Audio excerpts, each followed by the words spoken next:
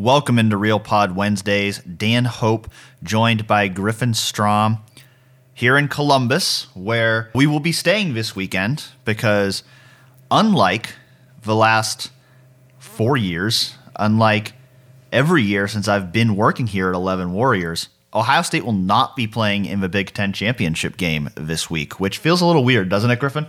It definitely does. It had become such a routine for Ohio State to make that game that we really didn't know what to do with ourselves, considering the next day we thought we were going to be on a Zoom call with Wisconsin coaches. We thought that was going to happen, and we thought Ohio State was going to make it past Michigan. Neither of those two things actually ended up happening in the end, though.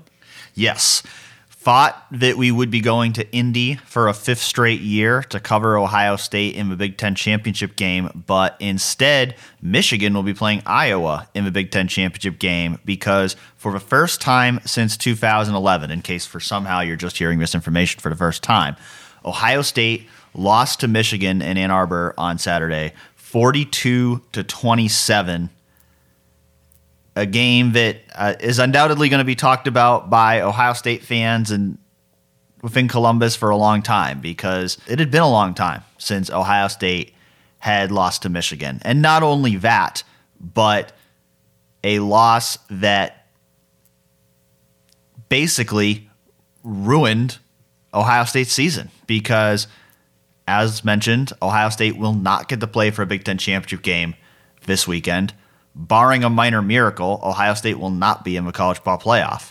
And Ohio State now, at this point, has just one game left in a to-be-determined bowl game that we'll learn about on Sunday, and we'll be able to talk to you about next week. And we are going to spend a lot of time on this show talking about what's next for the Ohio State football team, because I think that's the question that a lot of people have right now. But we got to start by talking about the game that we saw in Ann Arbor on Saturday. And quite frankly, I think the word I used in my recap of the game was Ohio State got bullied. They really did, because this was a game that Michigan dominated in the trenches. I know our Kyle Jones wrote about that on Monday, and you can read his film study for some great insight as always. We've talked about it before. Like I think back to last year's game against Clemson and how Ohio State won that game. And Ohio State won that game because it was able to dominate the trenches. And we so often talk about the skill position players and the explosiveness of Ohio State's passing attack.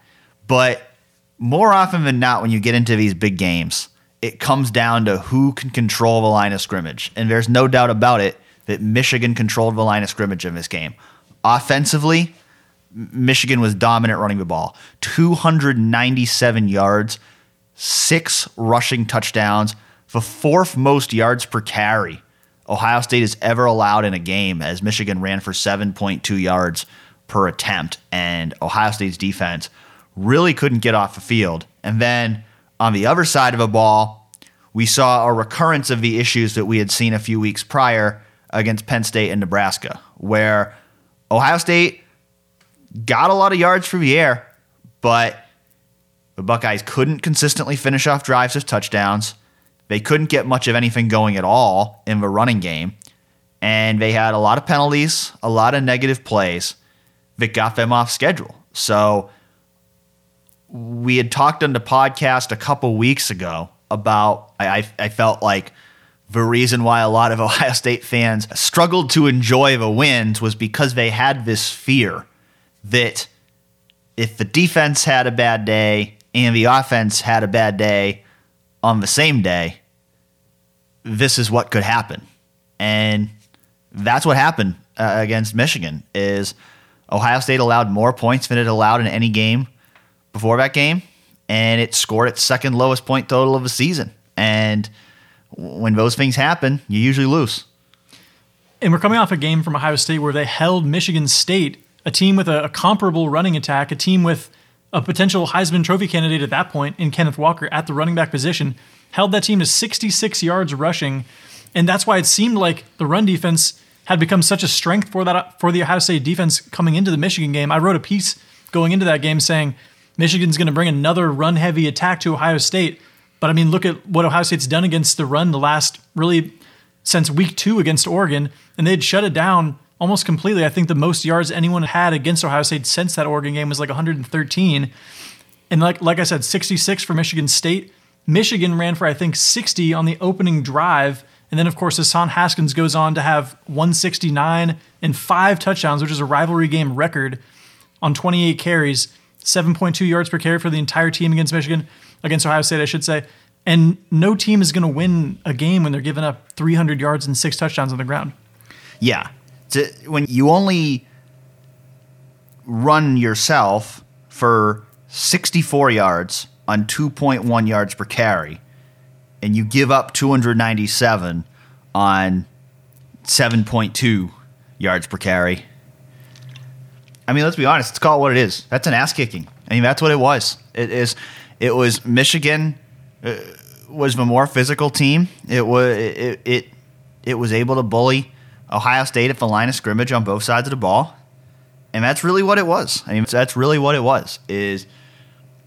Michigan was able to control. It was able to control the tempo of the game. It was able to control the way the game was played, and Ohio State could never seize that back. And that certainly starts with the run defense. It starts with the fact that Ohio State was not able to make crucial stops. I mean, even in the Oregon game, we saw Ohio State at the end of that game was able to come up with some key stops to give the offense a chance. But in this game, the defense just couldn't get it done. They just couldn't get off the field. Michigan knew it could just keep running the ball at them, and it was going to be able to move the ball. And that's why part of what we're going to be talking about on this show is potential changes to the defensive coaching staff, because I think that's the most shocking part of it is how poorly Ohio State played on run defense, because it felt like they had really improved in that area from the first 2 games of the season. I mean, you look at the previous 9 games before the Michigan game, Ohio State had not allowed more than 113 rushing yards in any of those 9 games. So it felt like the run defense had gotten significantly better. But when they had to play a team with an elite rushing offense, a team with, I think the one big difference between Michigan and Michigan State is Michigan State has a really good offensive line. Michigan State does not. Michigan State has the more talented running back in Kenneth Walker, but Michigan has a better offensive line, a better tight end, probably a better scheme, and Ohio State just had no answer for it. Yeah, and the Ohio State defense actually, in the first half, they started to get some momentum in terms of stops, because after Michigan scored a touchdown on that opening drive, they went interception from Bryson Shaw, which seemed like a huge potential change in momentum. Then they forced 2 punts. Then Michigan scores another touchdown there late in, or midway through the second quarter, I should say. Then we go to halftime. After that, though, Dan, Ohio State never stopped Michigan again. It was touchdown. And then, of course, the kneel down victory formation. And Think back to the Oregon game. Why it seemed so dire that defensive changes had to happen was because all of a sudden, not only was it that the secondary, the pass defense, which had been maligned the past couple of years, was having issues, but now suddenly the strength of the defense, the run defense, was suddenly having huge issues as well. If Ohio State went on to win this game and got to the playoff again, we might not be having the same conversations. But when things came undone in that facet as quickly and effectively as they did in that game against Michigan, suddenly now it's kind of panic mode again in terms of this defense has to make a lot of changes because there's big problems in really all facets of it right now. Yeah, and I think it is a big combination of factors. Like, I know a lot of the chatter I've seen from Ohio State fans the past few days is why Ohio State basically played a 4-2-5 the entire game when Michigan's putting 2 tight ends in the game a lot, and they're going right at you. They're putting 7 guys in a tight formation, and they're running the ball at you. Why are you still playing with 5 defensive backs? Well, the big reason for that is because Ohio State essentially had 3 linebackers for this game. I mean, they played Kate Stove tight end at linebacker on a goal line play because their depth at linebacker had been so decimated. Now that's not a pass for Al Washington or the coaching staff, because some of that goes back to development. Some of it goes back to the transfers that have left, recruiting. There's a whole bunch of different factors that go into that, and it's not a pass for the coaching staff. But it was a reality that in that game, like, they just didn't have anybody that could go in there and play Sam linebacker. in a base defense. They just didn't have it. They should have had it. Maybe a guy like Court Williams should have been ready to play that role. They probably should have had something prepared for that, but they just didn't. So that's why they didn't change, because they felt like, well, we're better off with the guys we have on the field. So there's a lot of different factors that go into it, but certainly Ohio State has to get some things figured out there. I think the defensive line that was really supposed to be a dominant unit this year with all the talent and experience they had up there, it hasn't been this year. Again, 0 sacks in that game. And granted, Michigan only passed the ball 20 times. But still, you have all these talented defensive ends, and they're really not making a big difference in the game. You have a really experienced group of defensive tackles, and they're not changing the line of scrimmage. The linebackers, I think, have been a weakness all year, and they were against Michigan. And the secondary probably had one of its worst games too. I think a guy like Denzel Burke, I think he had a great year. I think the Michigan game was clearly his worst game. And that's the way it goes sometimes. I mean, when you're relying on a true freshman to be your number one cornerback, you got to expect that's going to happen at some point. So I'm certainly not blaming the game on him or anything. But it's just a matter of they had these issues. We knew the issues were there. And they had managed to Band-Aid over them and get things fixed for most of the season. But in what you can say is the biggest game of the season, they just weren't able to deliver.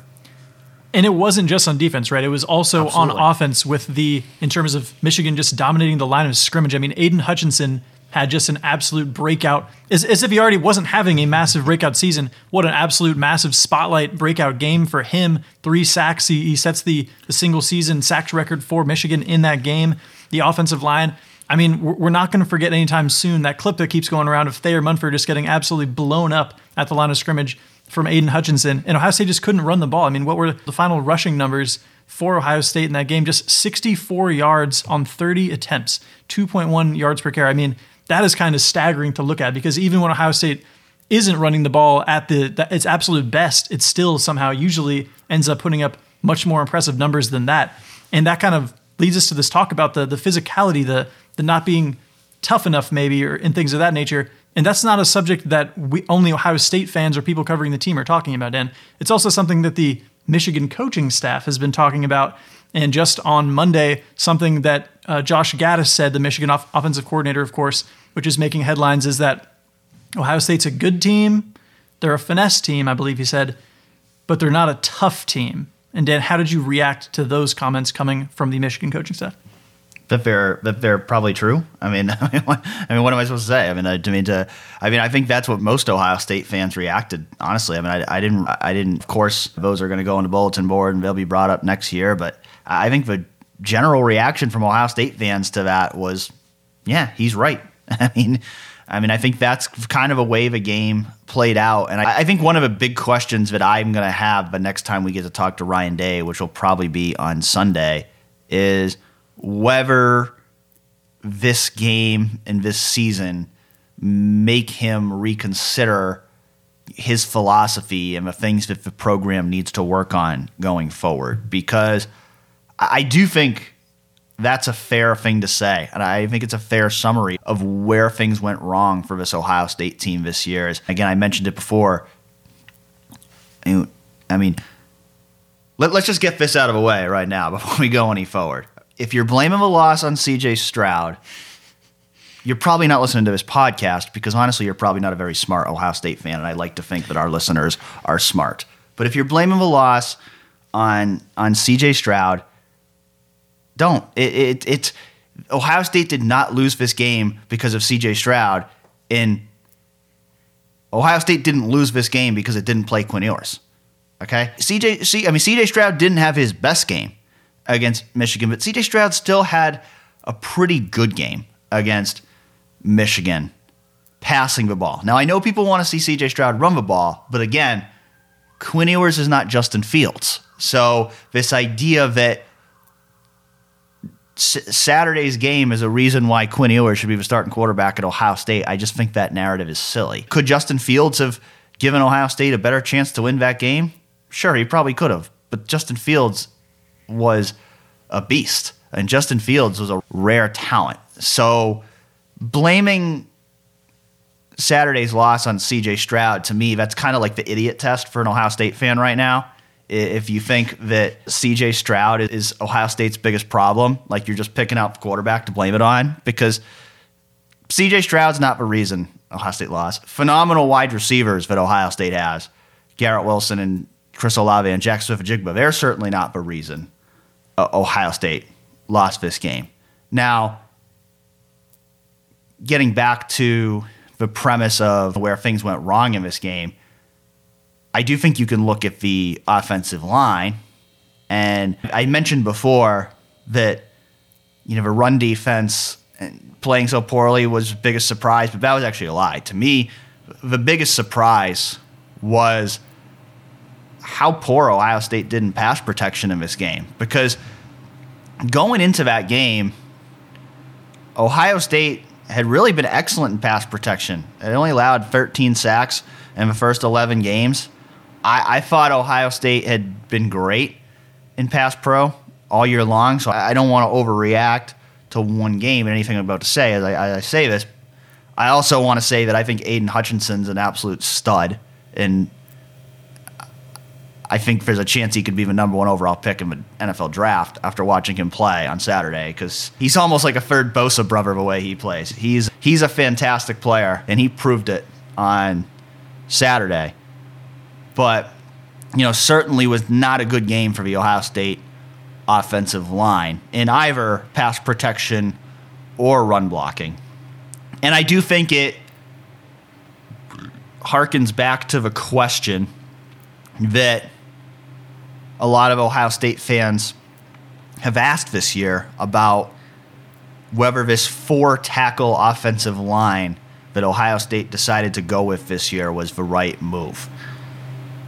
And I think that's one of the hard questions that's got to be asked here of Greg Studrawa and moving forward, is whether he really got the job done this year. Because I think, again, you have to be careful about overreacting to one game, because Ohio State led the country in rushing yards per attempt before the Michigan game. So it's not like the running game was horrible all year. Ohio State was great in pass protection before Saturday's game. So it's not like they were bad in pass protection all year. That said, in the biggest game of the year, they didn't deliver, and that's ultimately where Ohio State is going to get judged. And I do think for one, there's a reason why offensive lines typically don't rotate guys in and out of the lineup. At one point in the game, DeJuan Jones had to leave in the middle of a series, and they're frantically running Thayer Munford over to left tackle and Nicholas Petit-Frere over to right tackle and Matt Jones into the game at left guard. And as I'm watching that, I'm thinking, maybe this wasn't the right way to approach things. Maybe if one guy going down necessitates moving 3 guys to different positions, maybe that wasn't the best plan for the offensive line. Maybe you should have kept guys in the positions that they played best and were most comfortable in, and figured it out from there. And I understand why they did what they did. I was certainly supported the move when I first heard about it. So it's always easy to be a Monday morning quarterback and criticize in hindsight. I thought it made sense when they did it. I do think they genuinely felt those are their best 5, and then they ultimately got to the point where they felt Matt Jones is one of the best 6, and all 6 of those guys deserve to play. But I do think moving forward, they probably need to get back to, okay, who are our 2 best tackles and who are our 2 best guards and who's our best center, and have those guys, 5 guys on the field, rather than just saying we need our best 5 and then putting guys wherever to make that happen. Yeah, Greg Studrawa said at some point during the season that his whole thing this offseason was to construct the offensive line to firm up that pocket for pass protection. And for most of the season, that did work to a certain extent. Like you talked about, the pass protection numbers were very good going into that game. But I do think that going into next year, the goal is going to have to change a little bit to be probably how can we shape and mold the offensive line to be able to play smash mouth football in the situation if you find yourself in a 28-degree snowy game in Michigan at some point, that you're going to have to run the ball, because they couldn't do that this year. And it was strange to see that they couldn't, because in 2019, that was still a very run-heavy team for Ohio State. There was more balance there. In 2020, obviously, what Trey Sermon brought to the table in some of those games, and then talk about the physicality in the Clemson game as well, specifically in that huge win for the program. We did not see that in big games this year for Ohio State for the most part, if you're talking about the two losses in particular, and that's something that's going to have to change moving forward. One of the questions we got from our Kyle T83, he said, "It appeared from my vantage point there was a major difference in intensity and effort last Saturday between us and them. From the higher energy on the sidelines to the body language on the field, it appeared Michigan wanted this so much more than our guys. Do you think this is a function of the majority of the team not having experience playing in the rivalry and being shell-shocked, or is there another reason in your opinion?" Well, first of all, to the first point, I think both teams really wanted to win. I don't think that to characterize it as Ohio State didn't want to win. They didn't care as much as Michigan. I don't think that's a fair characterization. I think Michigan really wanted it, and I think it's a wake-up call in the sense of, Ohio State's not just going to roll in and beat Michigan every year just because it has in the past. I think Michigan was very motivated into this game. It was clear that Michigan did not like some of the things that were said about them in the past year, from Ryan Day reportedly saying he was going to hang 100 on them to the accusations that they ducked Ohio State last year. I think Michigan was, very upset by those things, and they felt like they had a point to prove, and give them credit. They did it. Now, to the second question, I do think the fact that most of a team hadn't played in the rivalry game did have an impact on this. I think the fact that most of these guys really didn't even have that much experience playing on the road, because so many of them are first-year players, and there weren't any true road games last year. Yeah, it was a fifth road game of the year, but none of the other road games really compared to this one. Like, Nebraska was probably the closest thing that compared to Michigan. But Indiana, Rutgers, Minnesota, those aren't the same beast as playing in the game against Michigan. And so I think the fact that this was a team that was inexperienced on the road, I had thought going into the game, I didn't think playing on the road would be a huge deal for Ohio State. I was wrong. I think that it was a big deal. I think we saw that with some of the false start penalties and even just kind of a lack of composure we saw from Ohio State at times. It was very clear, like especially in the third quarter there, coming out of halftime when there was an altercation in the locker rooms. There was an altercation with Cam Brown, and granted, he was provoked because Roman Wilson was trying to grab his ankle. But there were definitely times there where it felt like frustration was starting to get the best of Ohio State. They were starting to lose their composure. I asked Bryson Shaw about that after the game, and he agreed, but he thought they did let their emotions play with them at times. And so they were disappointed by that, because that's something that they try to prepare themselves not to do. But, when I really look at this game and like what it really boils down to, like Michigan just seemed more prepared for this game. And their game plan seemed to be way more creative and thorough for this game. And I think there's a few potential reasons for that. I mean, I think for one, the fact that Michigan was playing Maryland the week before and Ohio State was playing Michigan State the week before. Again, I'm not making an excuse here, but just as a factor in it, because it felt like Ohio State really played its best football of the year against Michigan State. So it was clear Ohio State was not looking ahead at all in that game. And Ohio State, they were just clicking on all cylinders against Michigan State. And I think that's what makes this letdown so shocking is, they looked like, we were talking last week about, they're the second best team of the country. And they just didn't play anywhere close to that same level against Michigan. And we hear so much about how Ohio State works this game all year and prepares for this game all year, and you just didn't see that on Saturday. I mean, you just didn't. You just didn't see a team that looked like it had been preparing and prioritizing this game more than any other game. Now, the other thing that I do wonder, and just based on what we heard from C.J. Stroud after a game and even other things I've heard about players being sick, is I do wonder It sounds like there were a significant number of players who were dealing with some sort of illness last week. And I do wonder if that impacted the game plan that we saw from Ohio State. Again, we haven't had a chance to talk to the coaches and ask them about this yet, so this is pure speculation from my part. But to me, this game kind of felt a lot like last year's Alabama game, where the game plans on both sides of the ball were very vanilla, and it makes me wonder if maybe they didn't get to practice as much as they normally would, or maybe they felt because of certain things that were going on that they had to keep their game plan very simple, which Michigan did not. And I think that showed on the field. Another question here from The True, I believe is what that says.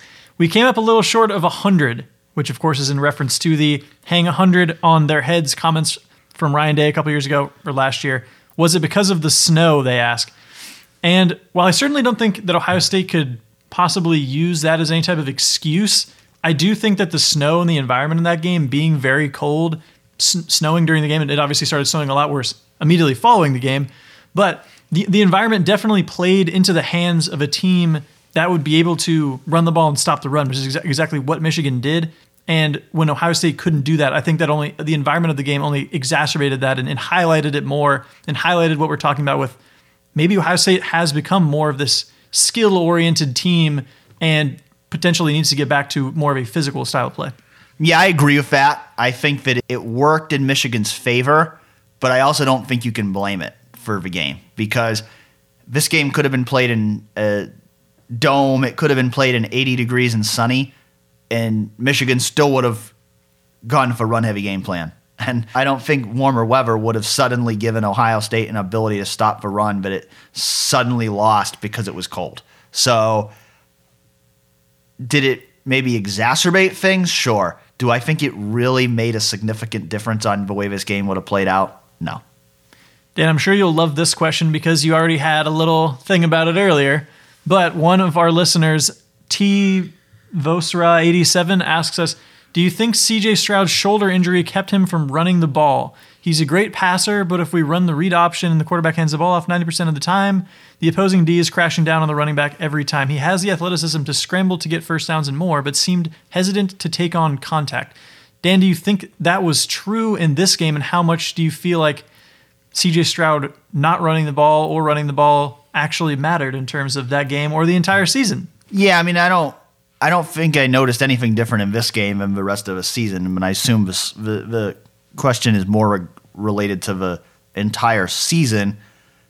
It might have. I mean, the shoulder injury certainly might have, but I think it was more of a game plan thing, really. I think it was more – I don't think Ohio State was really looking for him to run the ball much more than he did. We did see he actually would have had a rushing touchdown in that game, a pretty nice one, if not for a holding penalty that brought it back. I think the shoulder may have psychologically had something to do with that, but I also think some of it's just game plan. And I think this is one more of those things that Ohio State's going to need to look at next year and say, okay, do we need to incorporate more quarterback running plays to keep the defense honest? I mean, I think that's certainly something Ohio State needs to look at. Do I think that C.J. Stroud not running the ball is the reason why Ohio State lost this game? No, I don't. I mean, I don't think you can look at 2.1 yards per carry and go, that's because the quarterback didn't run. I mean, I think the offensive line needed to block better, and I think the play calling probably needs to be more creative. I think they probably need to enhance their running scheme a little bit and find different ways to create matchup problems. I mean, one thing that really surprised me when I was looking back at the snap counts of this game is Ohio State basically never used multi-tight end sets in this game, which typically if you're going against a team that's good at stopping a run and you're trying to run the ball, you'd think that you'd want to try to create some numbers advantages there. And Ohio State didn't do that. They pretty much stayed in their base free receiver offense on almost every play, which again makes me go back to wondering were there maybe things that happened during the week that maybe prevented Ohio State from being able to game plan and install the kind of plays that they would for a game like this. But I think specific to the game, I don't think that C.J. Stroud not running the ball was the reason why Ohio State lost. I do think that it's a fair question for going forward in terms of whether they need more of that from their quarterback. And I know another question we got from Keys or Keezy, he asked, should we be recruiting dual threat quarterbacks to keep the defense honest? Tired of watching the other good teams spy our running back because they know our quarterback will never run the ball. I mean, it's a fair question, but what I'd say right now is they don't really seem to be doing it. I mean, even for right now for the 2022 class, Ohio State's trying to get Devin Brown, who's another pro-style passer. But all the quarterbacks they have are pro-style kind of guys. And so I just don't think that's the way Ryan Day is recruiting at the position or building at the position. That said, as we talked about before, I do think Ryan Day needs to evaluate his offensive philosophy this offseason and consider what changes need to be made so that next year in big games, when Ohio State needs to be able to run the ball, it will be able to do so.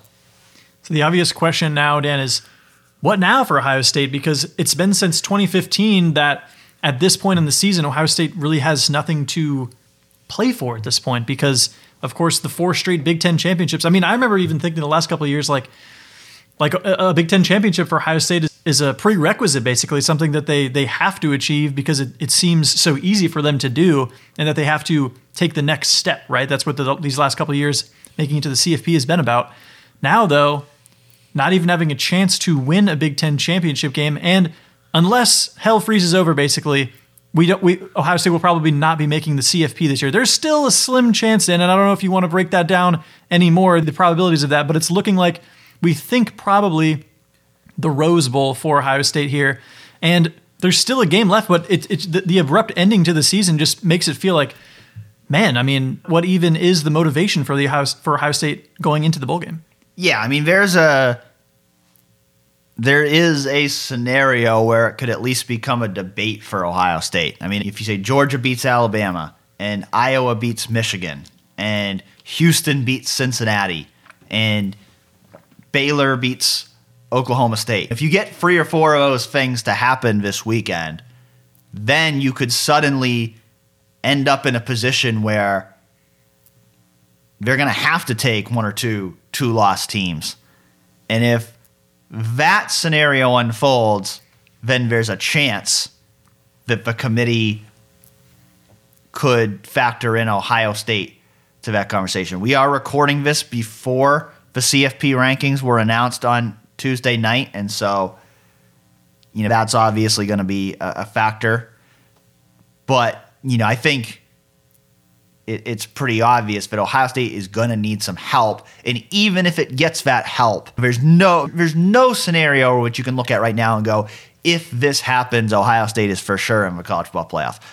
You could end up in a scenario where, okay, Ohio State has 2 losses and Alabama has 2 losses and Cincinnati has a loss now and Baylor just beat Oklahoma State and they all have 2 losses. You could have a bunch of teams in that 2-loss conversation where the committee has to decide, okay, which of these teams are we going to take?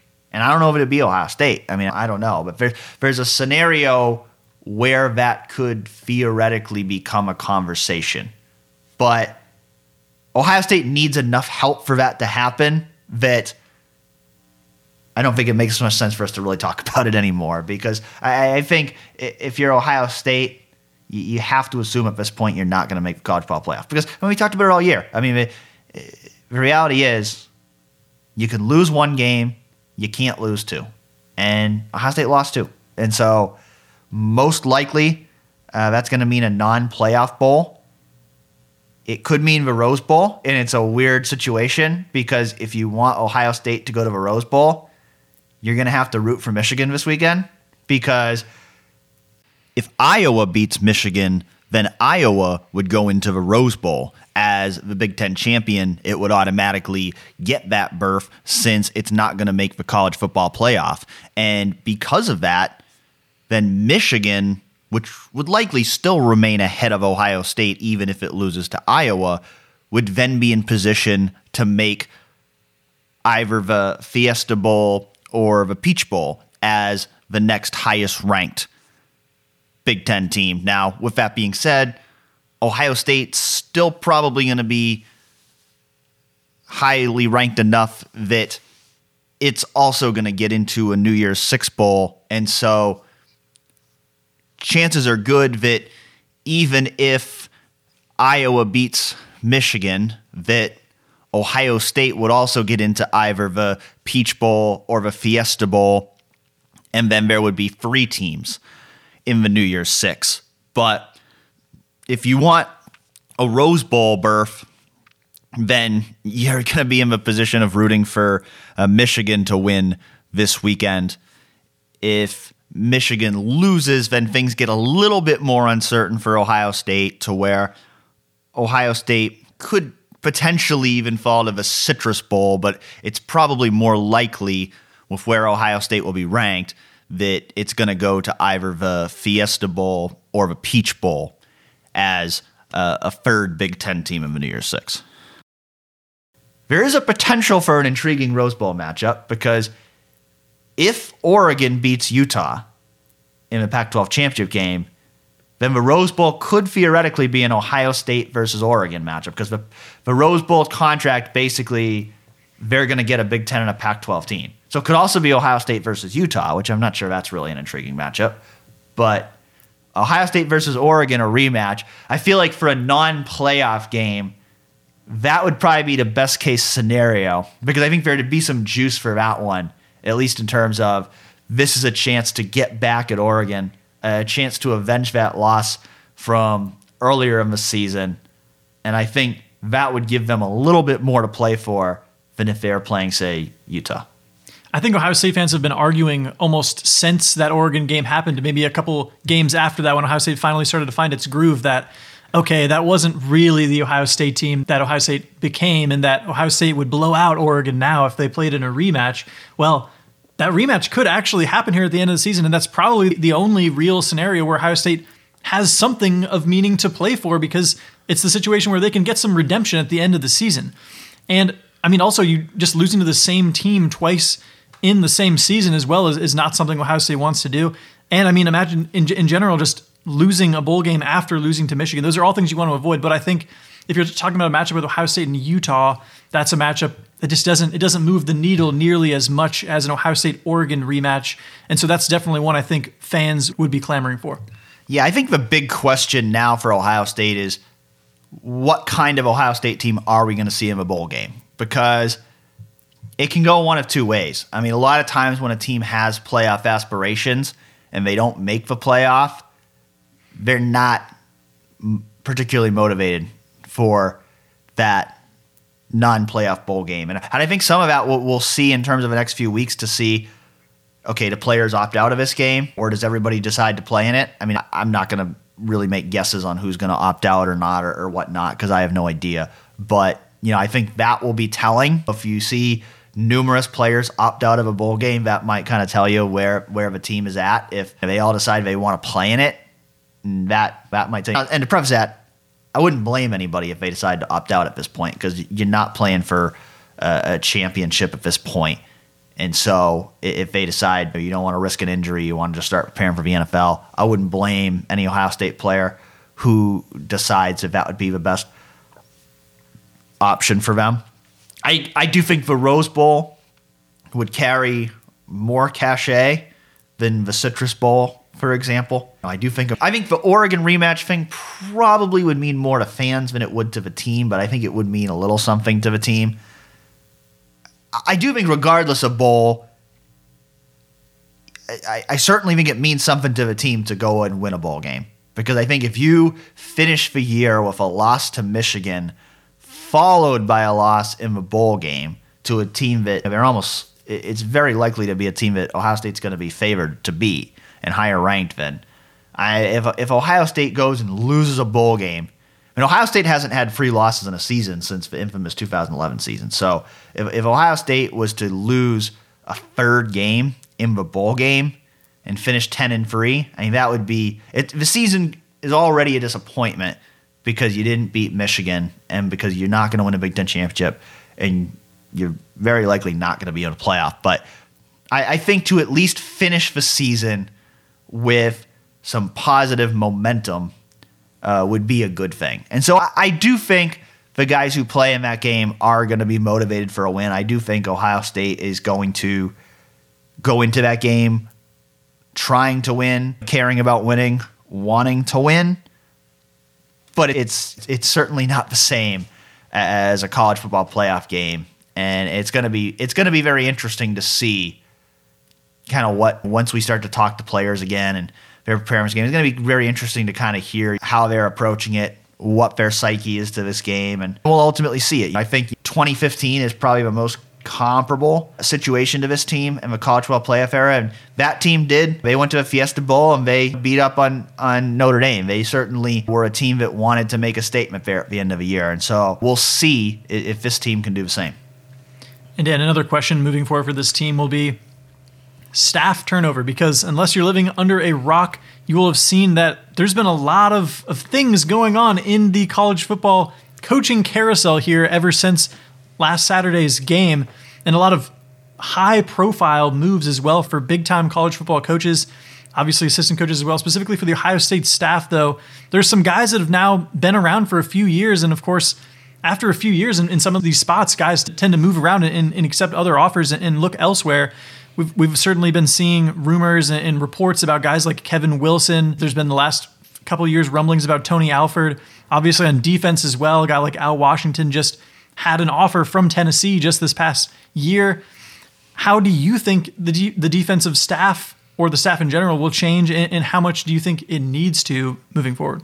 Yeah, I mean, you mentioned the coaching carousel. I mean, again, we're recording this on a Tuesday before a Wednesday, so who the heck knows what's going to happen between now and then, because if you had told me 3 days ago that Lincoln Riley would now be the coach at USC and Brian Kelly would now be the coach at LSU, I would have not believed you, because these past couple of days have been absolutely crazy in college football, and who knows what's going to happen next. So, I mean, that's the first thing is, like, who knows what's going to happen? Like, any one of these guys could go and choose to leave and go coach somewhere else. I mean, who knows what's going to happen with that? But I certainly do think there's going to be some turnover on the coaching staff. I think starting with the defensive side of the ball, I think Ryan Day needs to, seriously evaluate that staff. And I think it starts with bringing in a new defensive coordinator from outside the program. I think Matt Barnes, he didn't consider it to be an audition, but to me it was an audition, these last 10 games of his potential to be Ohio State's full-time defensive coordinator going forward. And I mean, to be honest, we talked about it on Friday that we thought there was a possibility that they finished the season strong, that Matt Barnes was just going to be promoted to defensive coordinator. Like, I felt, even a week ago, I felt like that was a very real possibility with the improvement we've seen from the defense, but obviously did not finish strong against Michigan. And I do think that they need to bring someone else in as a coordinator for the defense, because the defense has not performed up to standard the last 2 years. It's a move that they probably should have, or at least could have, made last year. Ryan Day decided not to do that after a very weird year due to COVID, and I think that was understandable. But I think to now have had a full season where the defense continued to struggle, I think that suggests that they need someone else to come in and really revamp the defense and strengthen them from a schematic perspective and a coaching perspective. And so I anticipate that there will be at least one new addition to the defensive coaching staff. Who that will be, I don't know, because Ryan Day doesn't have the same kind of network and coaching history that an Urban Meyer might have, to where you can really obviously draw names to who might be the next candidate. But that's his job now. As a head coach of one of the top programs in the country, he needs to be able to go out and get one of the best coaches in the country from somewhere else. And so I think that's his job now. And it's a job he has to start on right now, because like you talked about, Griffin, the coaching carousel is already moving at warp speed. And so I think ideally you'd prefer to be able to get through the bowl game and then figure this stuff out, but that's not really the way it works with recruiting and changes elsewhere and whatnot. And so I think a lot of this is going to be hashed out over the next couple of weeks. Whether moves are finalized or announced in that time frame, I don't know, but I think certainly a lot of decisions and a lot of discussions are going to be had over the next couple of weeks regarding the future of the defensive coaching staff. And I think we're kind of in a position where it's like, it's not like there's an obvious, like, this person's going to be gone. But it's also, there's not anybody on the defensive coaching staff where it's like, I'm sure that guy's going to be back next year. Like, Larry Johnson's the one guy you point to and say, I'd be shocked if they let Larry Johnson go. But there have been some rumblings out there that maybe this will be the time that he decides to retire. He's going to be 70 next year, so we'll see how that ends up. But that is something that's a possibility right now. I think of Al Washington. I think the linebackers were far from great this year, and I think you can look at his overall 3-year tenure and you can certainly ask questions about whether he's gotten the job done in terms of a developer of his position group. And so I think a change there is possible. Not that I've heard anything suggesting that it will happen, but I think it's probably something that is at least should be considered. I mean, I think the way I see it with Matt Barnes and Kerry Combs is, my feeling is one of those guys is going to be back next year. I don't know if there's necessarily going to be room for two of those guys. And I think a lot of it's just going to depend on, Kerry Combs is not going to get his defensive play calling responsibilities back. So I think he's a guy they'd probably love to keep as a cornerbacks coach and as a recruiter. But I think he's got to be willing to take on that role. And when we talked to him in October, he did say that he remained confident in his ability to be a defensive coordinator. So he may not want the reduced role. He may want to go somewhere else where he can have more responsibility. I think Matt Barnes is likely to be back next year, but you never know. If another school comes in looking, they want him as a defensive coordinator, or maybe Ohio State, maybe Ryan Day just decides bringing somebody in, he just doesn't fit. You never know. And so it's going to be very interesting to see where things go here. But I do think there's going to have to be some changes made on the defensive side of the ball. And the offensive side of the ball, again, I mean, Kevin Wilson, Tony Alford are two guys that I think could potentially get head coaching looks. I know there's been some speculation about Greg Studrawa's future as well. Again, not really sure how much there is to that, but I do think this coaching staff is going to look somewhat different next year. And the way this coaching carousel is spinning right now, I don't know that I can say with 100% certainty that anybody's going to be back next year, because you just never know.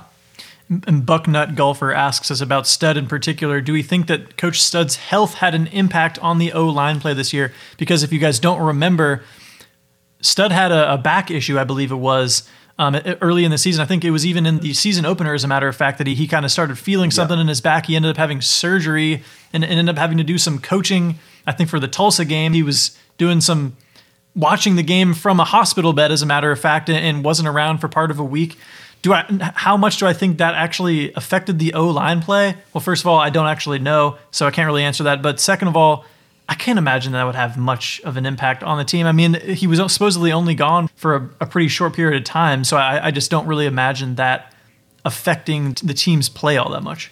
Yeah, I mean, that's one of those things you never really know. You never know, like, okay, like how much practice did he miss? Like, did it limit his ability to coach during the season even after he returned? That much I don't know, but yeah, I tend to agree that I don't necessarily think that was a reason why the offensive line had some issues. I think it probably had more to do with the fact that they shuffled the offensive line around and basically had new guys at every single spot, and then they were trying to rotate more guys in. And again, I mean, I don't think some people disagree because of a couple of games. I don't think the offensive line was horrible this year or even bad. I think they had a bad game against Michigan, but I don't think for the year as a whole that they were terrible or anything. I think certainly you look at the performance against Michigan and in a couple other big games, and you can certainly say that they didn't do what they needed to do in those games, and that's something that I do think needs to be evaluated, and that might go as far as evaluating whether Greg Studrawa should even be back at Ohio State next year. We'll see what happens, but to me, my guess, and again, I mean, because you just don't know everything that goes on inside the program, but to me, I feel like one of the big issues was the shuffling everything around and maybe trying to do something that didn't necessarily put everybody in their best position to succeed. Here's a very interesting question, Dan, from OSU Bias, one of our listeners. Is it possible, even likely, that Ohio State has become or is becoming Oklahoma, being that the team is obviously offensive-minded, has an offensive-minded head coach, only had a good defense when it had 4 first-round draft picks on it, still lost because of that defense, and is consistently embarrassing, OSU Bias says, on defense for 2 years straight. I think that's actually interesting because I think that's the fear for the fans, is that you want Ohio State to be a team like Alabama that has kind of mastered having now a very high-flying offense with also having a great defense. Whereas you look at like a Georgia, for example, known for a very stout defense, haven't always recently had some insanely dynamic quarterback, for example. Ohio State, of course, has had that aspect of it with Ryan Day coaching the offense. But if you don't have the defensive element of it, then you're kind of like Oklahoma, right? I mean, a team that has one part of the equation, but not the full balance of things. So what do you think about that question, and Ohio State can avoid maybe being Oklahoma, so to speak? Yeah, I think it's a fair question. I don't know that it's a characterization I necessarily agree with, because, I mean, to me, that's been the MO on Oklahoma for a long time. To me, I think we're talking about 2 years here with Ohio State. And so I don't know that I'm ready to go there right now. I get what he's getting at, and I think it's a fair question, but you know, it goes back to what we talked about earlier in terms of maybe putting more of an emphasis on the line of scrimmage and the run game this year. I think that might be something they need to look at. But I also think the tough thing is it's like these things go in cycles. Like a year ago, it was like, well, there's too much emphasis on the run defense. The pass defense is getting eaten up. So they change that, and then it goes the other way. I mean, 4 years ago, it was we don't pass the ball enough. We need to adapt and become a more modern pro-style offense. Now Ryan Day does that, and now we don't run the ball well enough. There aren't many teams in college football that are just perfect in every area. It just does. I mean, even this year. I mean, you mentioned Alabama's defense has not been great this year. Their offense wasn't great against Auburn. So, I mean, it's very hard to have a team that excels in every single area. And so I think that's the tough thing, is just trying to – the standard that Ohio State is held to is so high that it's very difficult to ever completely meet that standard. You know, I mean, how many times in history has Ohio State really had a team that was dominant on both sides of the ball and dominant in every phase of a game? I mean, it's a hard thing to do. And so I do think that, you know, there needs to be some evaluation of, you know, what Ohio State can do differently to make up for some of the issues that it had this year. And certainly I think it's fair to question, like, okay, like is what we saw the last couple of years going to become a trend where we have this really explosive offense but maybe aren't quite complete enough to win it all? I mean, I think it's a fair question, but at the same time, I mean, Ohio State went to the national championship game last year. I mean, it got slaughtered by a really good Alabama team, but if not for that Alabama team, maybe that Ohio State team, I mean, Ohio's team was good enough to beat Clemson. It was good enough to get to the national championship game. And so I just think you have to be careful about overreacting to a couple of games, a couple of losses, and think suddenly that Ohio State isn't capable of winning a national championship. Because, again, we were talking about them a week ago as a team that was capable of winning a national championship. So I think the defense has to get better. I think the Michigan loss is a bad loss, but things happen. I mean, I think the one thing to say about the Michigan game before I finish up is, for one, I mean, Michigan's a really good team this year. Like, if they win this week, they're going to be in the college football playoff. They're a top 5 team in college football this year. It's the best Michigan team we've seen in a long time, and you got to give Jim Harbaugh and his new staff a lot of credit for getting that thing turned around in a way that I genuinely did not think they were going to be capable of this year. And in a rivalry like that, you're not supposed to just dominate every year. That's become the expectation over the past decade, but it hasn't always been that way. And so I'll say this. I think Saturday, as bad as it was for Ohio State, and as bad as it feels if you're an Ohio State fan, I do think it was good for a rivalry because I think the rivalry had become so one-sided that people were starting to question whether this even really was a big rivalry. And now I think it's all the way back. I mean, you talked about it before, all the trash that Michigan's talking. Ohio State's not going to forget those things. It's going to add even more anticipation for next year's game, and certainly more desire for Ohio State fans than ever to go and win next year's game and dominate next year's game. But I also think it's a reminder that winning a rivalry game shouldn't just be assumed, and that maybe even zoom out a little bit more, that the Big Ten is caught up to Ohio State a little bit, to where for a few years there, it just seemed like, man, Ohio State's going to roll through the Big Ten every year. But we saw Michigan State, I mean, yeah, they didn't compete with Ohio State. They're still a top 10, top 15 team this year. Penn State didn't have a great year, but they're still a team that's capable of competing for Big Ten titles, and they've got a really good recruiting class coming in next year. And so I think the Big Ten is back now to where you've got, especially on that east side of the division, you've got 4 real contenders, and that's going to make it, that puts more impetus on Ohio State to tighten things up and to build a team that is capable of winning tough games week in and week out. Because certainly going into this season, I didn't think that final 6-game stretch of a regular season was going to be nearly as tough as it was, but it was a tough stretch. And we talked all along about how it was going to be tough for Ohio State to get through that stretch. And it almost did, but it ran out of steam at the end. And I do think one thing that you can take away about this team right now is it feels like a team that when things are going well, they're going really well. Like when they're clicking, especially on offense like they were in that Michigan State game, I mean, they were almost unstoppable this year. But when they got out to a slow start, when they faced some resistance, it's like they didn't quite, I don't know if they lost confidence or if they just started pressing too much or what, but it felt like this was a team that when things started to go wrong, they weren't quite as capable of bouncing back and turning the game around in the way we've seen from some past Ohio State teams.